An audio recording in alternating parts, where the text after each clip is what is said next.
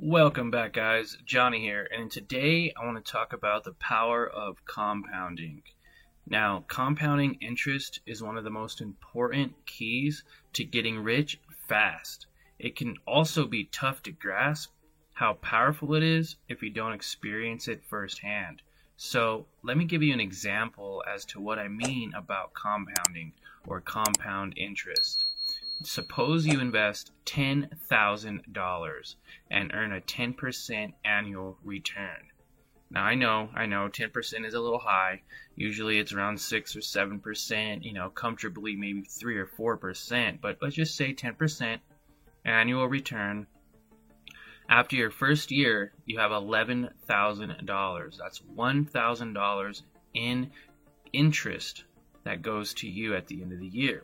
But if you keep your money invested in it and don't pull the $1,000 out, you will earn $1,100 of interest in the second year, and then $1,210 in the third year, and so on and so on. Every year it'll go up by 10%.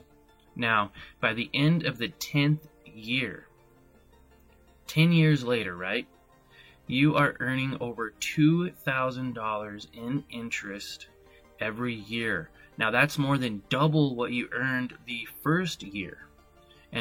So you were able to double your money in 10 years. Now 10% is a high return, and most investors don't really count on a return that high, or it's very risky if you see an investment as high as 10%. But most common would be around 6 to 7%, and still, if you count the S&P 500, that has returned about 6 to 7%, about that much annually when you take a look at the overall long view of the index's history, which is just amazing. Now, just keep investing every month and your money will grow. And the more you put into it, the faster it'll compound, and the more rapid it'll grow, and it'll create this avalanche snowball effect.